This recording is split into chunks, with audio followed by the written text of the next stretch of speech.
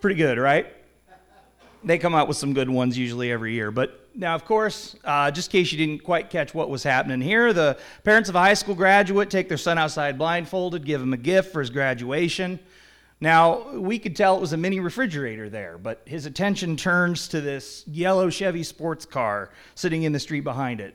The graduate thinks his parents got him the car as a gift for graduation, and he gets quite excited about it, as you can tell, until the person who owns the car gets in it and drives away. And this is about the best part of the commercial. Hey, he stole my car. What's funny is, don't we treat what is ultimately the Lord's as though it belongs to us kind of the same way? The Bible says the earth is the Lord's and everything in it, Psalm 24. But yet, we tend to act the same way as this graduate. We tend to spend our lives acquiring treasures on earth, but one day we're going to have them all taken away from us, aren't we? Kind of like that graduate. Hey, that was mine. That was mine. Let's face it, we're a people that like to acquire stuff. We are, statistically. We've even built an economy on buying and selling stuff, right? We're born and bred to be drawn to treasures on earth. We're going to spend a little bit of time talking about that this morning. In 1 year, Americans spend on average 10.7, not million, not billion, but trillion. $10.7 trillion shopping. $10.7 trillion shopping. That's an unfathomable amount of money. And out of that $10.7 trillion spent in just 1 year of purchases, it broke down something like this. The buying of groceries totaled about $478 billion on average. And I suppose as someone with a family of 5, I don't find that too surprising. That's probably about right. But out of that total dollar amount, and out of the bigger pie, $17 billion came to video games. Would you believe that? People are spending $17 billion on video games. Romance novel sales totaled $10 billion. Some of you are saying I'm not surprised at that either. $500 million spent on golf balls. Here's one that might impress you. Dollar store purchases. Statistically, Americans spent $30 billion in purchases at the dollar store. And if you've ever loaded up on groceries and other things recently from the corner dollar store, that number probably won't surprise you a bit. They ought to call them $100 stores. But apart from food purchases, if you just do the math, we spend a lot of time and money collecting treasures on earth. We spend a lot. Now, maybe you don't accumulate video games or golf balls. Maybe you like to buy real estate, cars, furniture, motorbikes. The list can go on and on and on of stuff. And as Americans, we're blessed to live in a nation in which many of us have the means to own things. There's nothing unbiblical with us owning things. But according to Jesus, there is a problem with things owning you, right? With things owning you. Let's look at Matthew chapter 6, verses 19 to 24. That's going to be our text for today. Had a very interesting question come out of this scripture, and I thought it'd be good for us to spend some time talking about it. Jesus says this to us. He says, "Do not lay up for yourselves treasures on earth, where moth and rust destroy, and where thieves break in and steal. But lay up for yourselves treasures in heaven, where neither moth nor rust destroys, and where thieves do not break in and steal. For where your treasure is, there your heart will be also." Let's stop there for just a moment. The question this morning, if you haven't noticed, we're extending our You Pick series through February. The question is this: how do I gain treasures in heaven? We seem to know how to gain treasures on earth. That's pretty easy. How do I gain treasures in heaven? It's an excellent question. To counter, Jesus is asking us the following question: where do you invest what you've been given on earth? Where do you invest? That is, do you work to gain treasures here, or do you work towards something eternal? I got to be honest about something. I know all about collecting stuff. I'm pretty good at it. When I was 4 years old, I may have mentioned this before, when I was 4 years old, someone gave me my very first vinyl record. The Muppets Silly Songs. And I'm here to tell you, it set me on a course for life in more ways than one. I'll stop there. But you won't be able to stop there now. But I'm a record guy, right? So I know all about condition and price and outer protection and display cabinets and dehumidifiers and solid build oak furniture, because this stuff's important. This is all important with other stuff. And I know all about deterioration, and I'm even somewhat familiar with thievery. You know, the concerns Jesus tells us we will have if we're people who lay up for ourselves treasures on earth. And though we can't judge a materialist's heart, we know Jesus makes it clear where a materialist's heart remains, right here on earth with all our stuff. Verse 21. Verse 21, this is what Jesus tells us. I found a colorful illustration which asks the following. I wanted to share this with you. Have you ever met Mr. and Mrs. Thing? Mr. and Mrs. Thing have their security not on heaven high, but on things below. And you can tell by the way they're never satisfied with the things they have. In the morning, Mr. and Mrs. Thing rise from a large, luxurious, and very expensive thing in the middle of a room. This California king-size thing is surrounded by a large number of other things. Things to sit on, and things to sit at, and things to open, and things to watch. Mr. and Mrs. Thing enter another room in the house filled with more things. Things to sit around, things to cook on, things to eat from, things to eat on, all shiny and new. This continues. On the way out, Mr. and Mrs. Thing pass another room in their house. This room is filled with more things. Things to clean with and things to wash, all the things in the rest of the house. But the largest room in the Thing house is the room in which the Thing couple is filled up with the things they actually use. Things to amuse, things to give pleasure, things to watch, things to play. There's a smaller room on the way out of the Thing house filled with more things. Things for the long, hot summers, things for the short, cold winters. It contains things for the garden and things for the lounge and things for the kitchen, things for the bedroom. And these were things that just wouldn't fit in any of those other rooms. So there are other buildings outside the Thing house full of things, which Mr. and Mrs. Thing never use, some of which the Things don't even remember owning. Things on 4 wheels, things on 2 wheels. Things to put on top of the 4 wheels. Things to put behind the 4 wheels. Things to add to the interior of the thing on 4 wheels. And there go Mr. and Mrs. Thing smiling and pleased with themselves because once more they're leaving this big mess of things, thinking about all the things they still want to cram inside of it today, while waiting for the big mail thing to come and be filled up with even more things for the house tomorrow. You know, Mr. and Mrs. Thing know full well about their house full of things that, to quote George Carlin, this house is just a place to put these things so they can go out and get what? More things. This is not Dr. Seuss. I guess it sounded like it could have been, but it sounds kind of funny when we put treasures on earth like that, but this scenario sadly describes a lot of people in this world, describes a lot of us. And if Mr. and Mrs. Thing sound like you, if you can relate to this couple this morning, according to Jesus, you may take a look at where you keep your heart. Because not only can we waste a lot of precious time and money in this world, but we can be in grave danger of being more dedicated to this world than we are to the next one.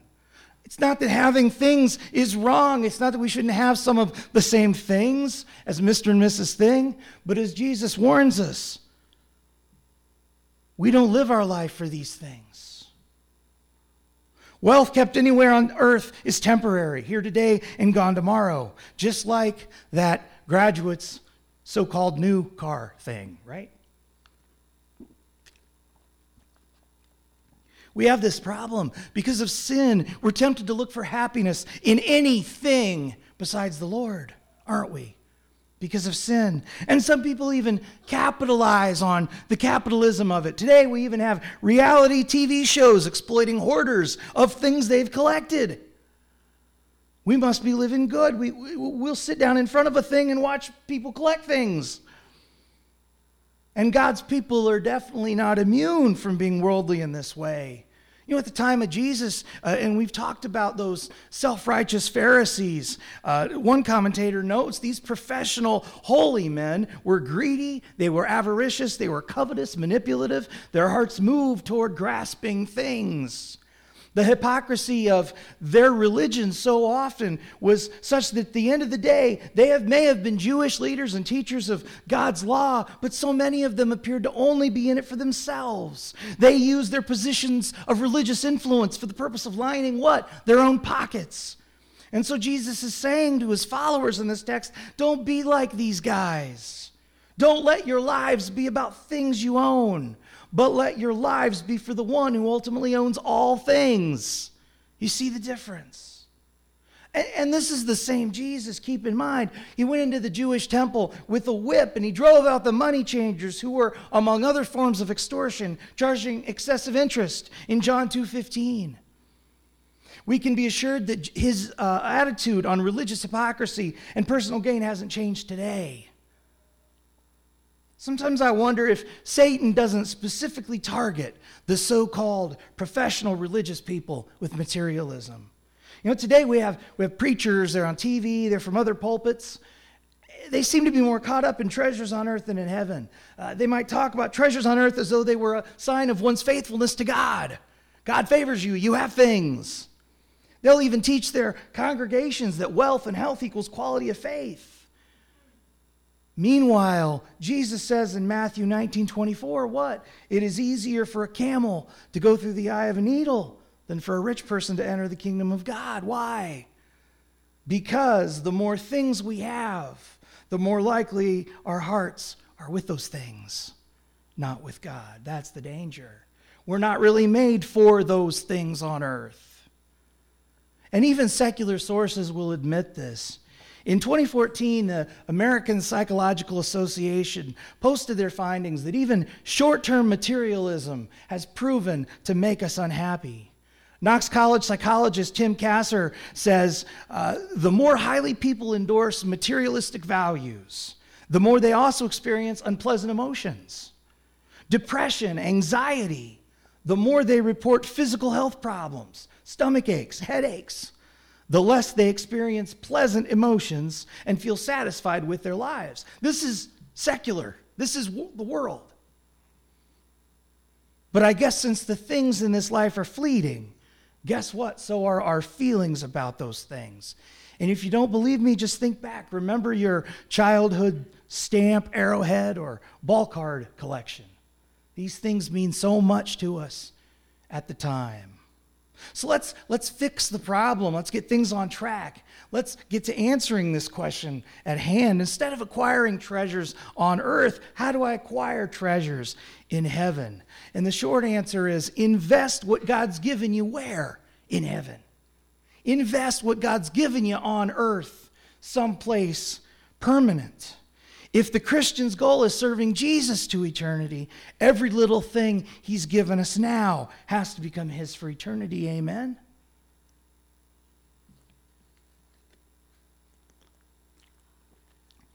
There's a credit card TV jingle, maybe some of you remember from a couple years ago. What's in your wallet? Do, do, do, do, do.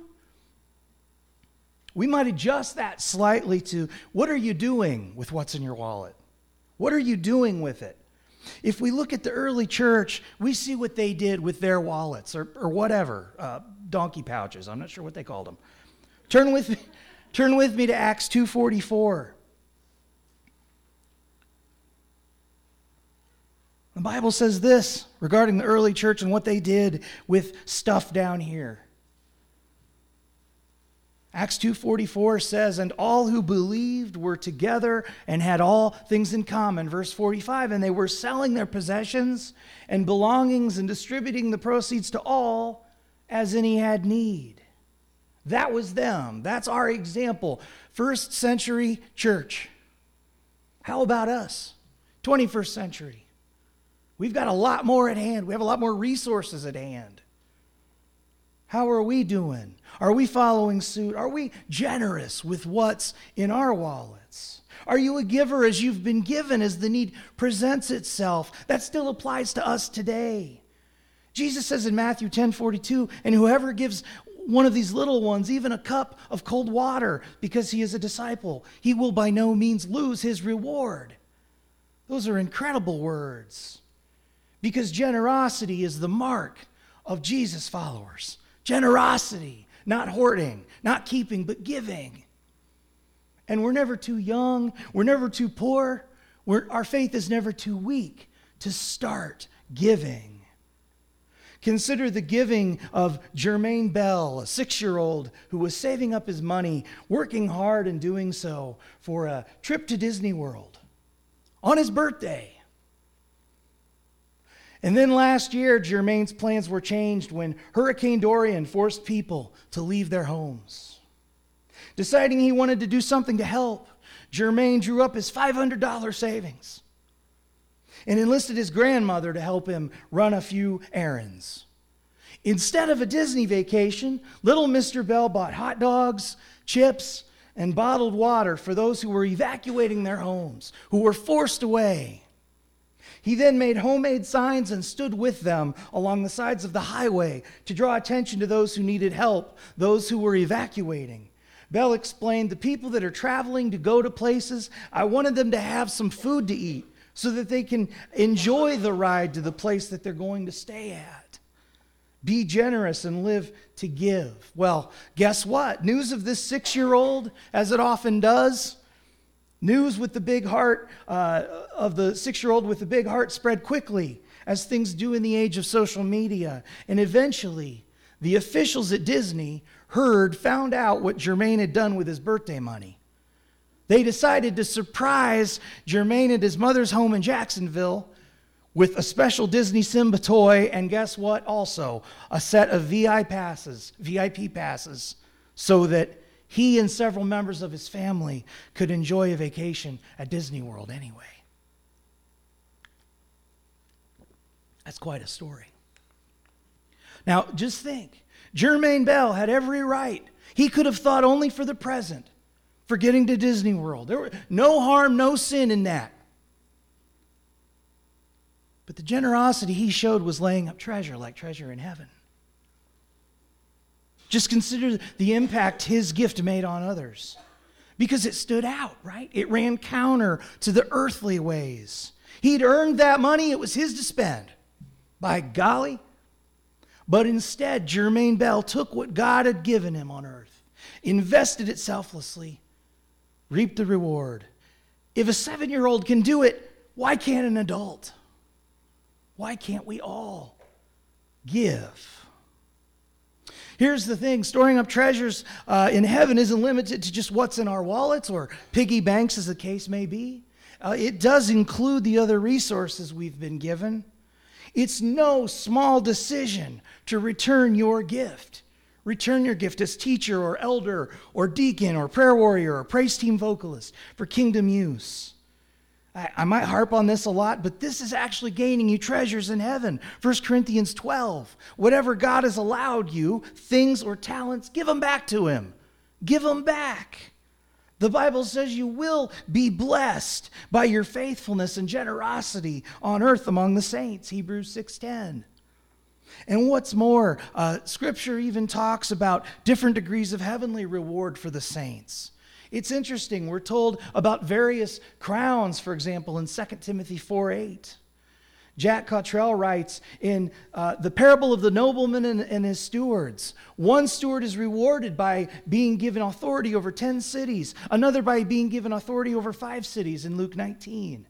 In eternity, 1 Corinthians 3:12, the quality of each man's work in this life will what? Be tested with fire. And the Bible says the works of some people will be equated with gold, silver, and jewels, which will pass the test and result in rewards. This is incredible. This is incredible. The things you do today, what it can mean for eternity.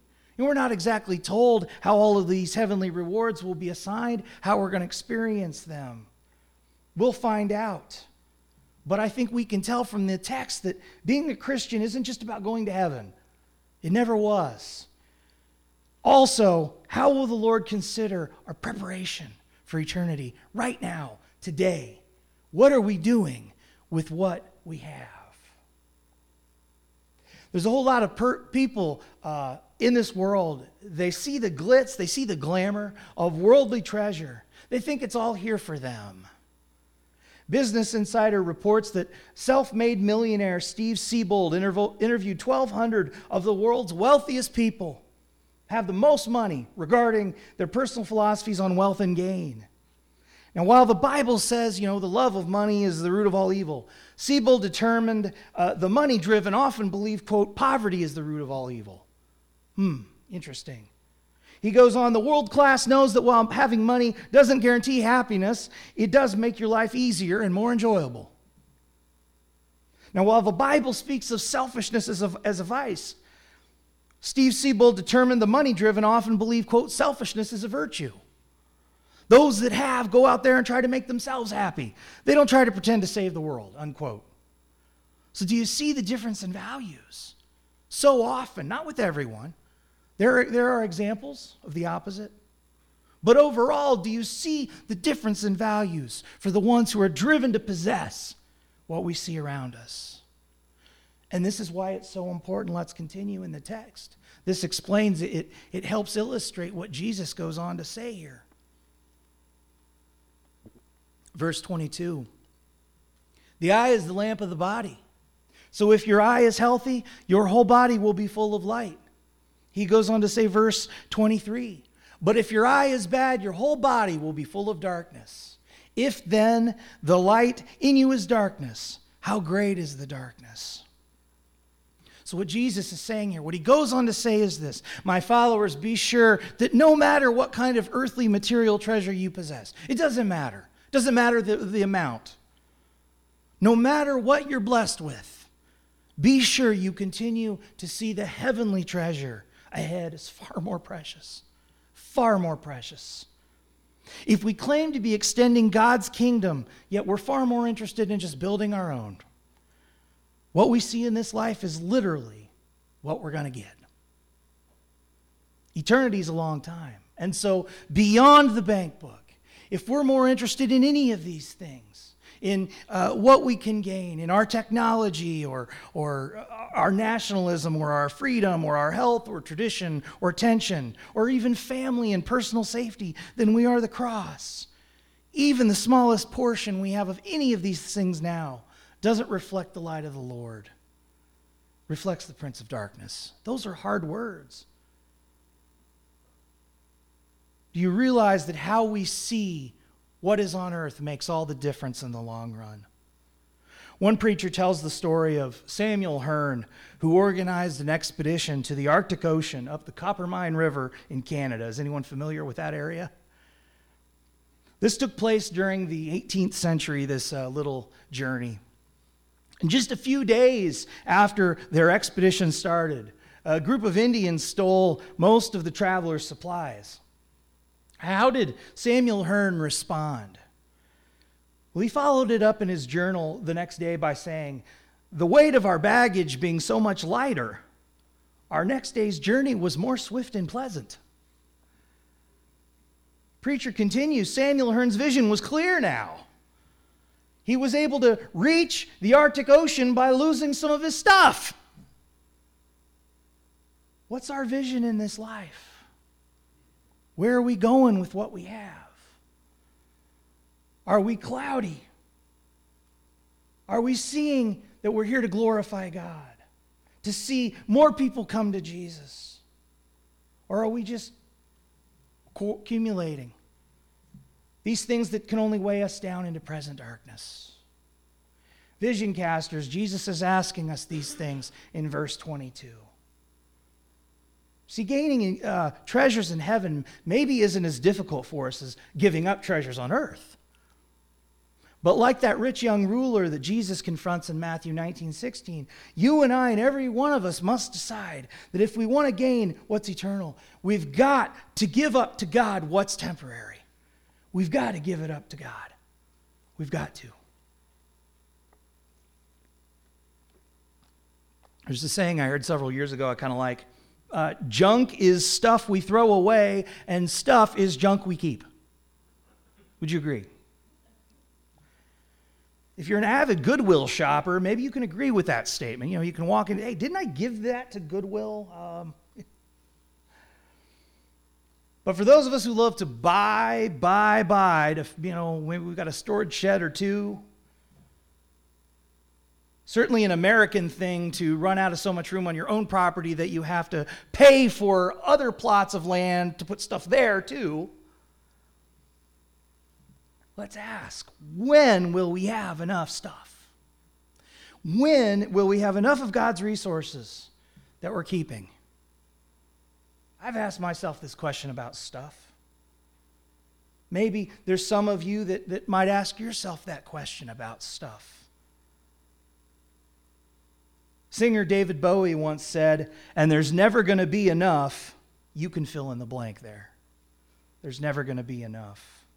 Once again, the world is right. There's never going to be enough stuff for us because the stuff was never ours in the first place. We'll never get our fill of stuff. Having more of it won't change a thing. In 2015, the Guinness Book of World Records recognized the biggest collection of its kind to be one man's collection of Star Wars memorabilia. Anybody here a big enough fan of Star Wars that they care about Star Wars memorabilia? Okay, nobody. All right, good. I can insult this person. No. Whew, safe with that one. One individual, believe it or not, owns an estimated 300,000 Star Wars-related items. Lightsabers to life-size Darth Vader cutouts. But value is really in the eye of the beholder when it comes to the stuff of this world. For some people, this is quite a treasure of stuff. For others, it's just a bunch of junk. And either way, for someone down the line somewhere, it's going to be an awful mess to try to get auctioned off, right? Matthew 6:24, Jesus says, and this is perhaps the most difficult part for our ears to hear. What does he say? Let's finish our text. No one can serve two masters. For either, what? He will hate the one and love the other, or he will be devoted to the one and despise the other. You cannot serve God and money. Man. This word we translated serve in the original language, it literally means to be a slave to. Literally means. Matthew 6:24 rendered in modern language might be no man can be a slave to two owners. And when we gain treasures in heaven, we show who has mastered us. We can continue to serve King Junk or King Jesus. It's one or the other. There can be only one. One preacher tells the story of Burger King's marketing campaign upon opening a restaurant in the country of Belgium. It was just a few years ago. They did this by launching an online publicity campaign that asked the question, who's the king? Their ad used a cartoon drawing of I'm not sure if it's pronounced Philip or Philippe. I'll say Philippe. King Philippe, the actual Belgian king. They put him right beside the fictional Burger King character. And the catchphrase was, 2 kings, 1 single crown, who shall reign? As you could probably guess, the Belgian royal family was not happy. For some reason, they weren't too flattered by this side-by-side comparison. Spokesman for the family said, this is for commercial purposes and we did not give our authorization. But there does seem to be one point the royal family agreed on. There can only be one king. And that's what Jesus is saying to us in regards to our treasure. What do we do with it? Wherever we have it, there will we be too. One author writes, suppose you buy shares of GM.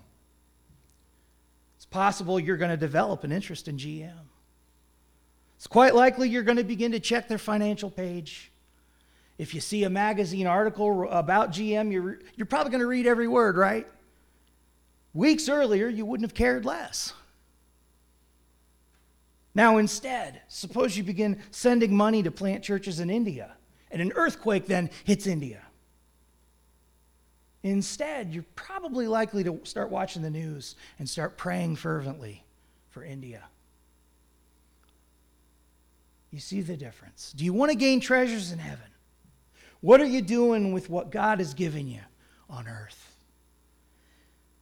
In this world, we briefly roam. May our hearts long only for our eternal home. For this reason, we have a Lord and Savior who gave everything up for you and me. Everything. All of it. The Bible says he became nothing. Question is, what can we still give up for Jesus? What can we still give up for him? What on earth can you still gain for Jesus Christ? Would you pray with me?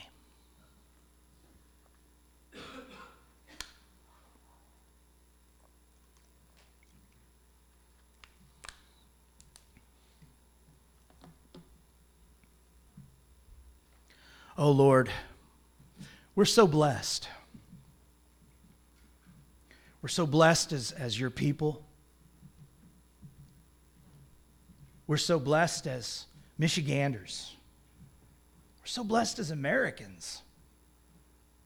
Lord, I thank you and I praise you that you've put us in a time and a place, and you've allowed us so much, so many blessings. We just thank you, Lord.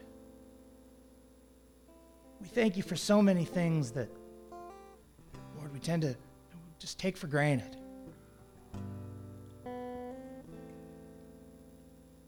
Lord, I pray that we would be convicted every day of how temporary everything is, and how only those things that have been given up for the kingdom of Christ are going to matter long after we're gone.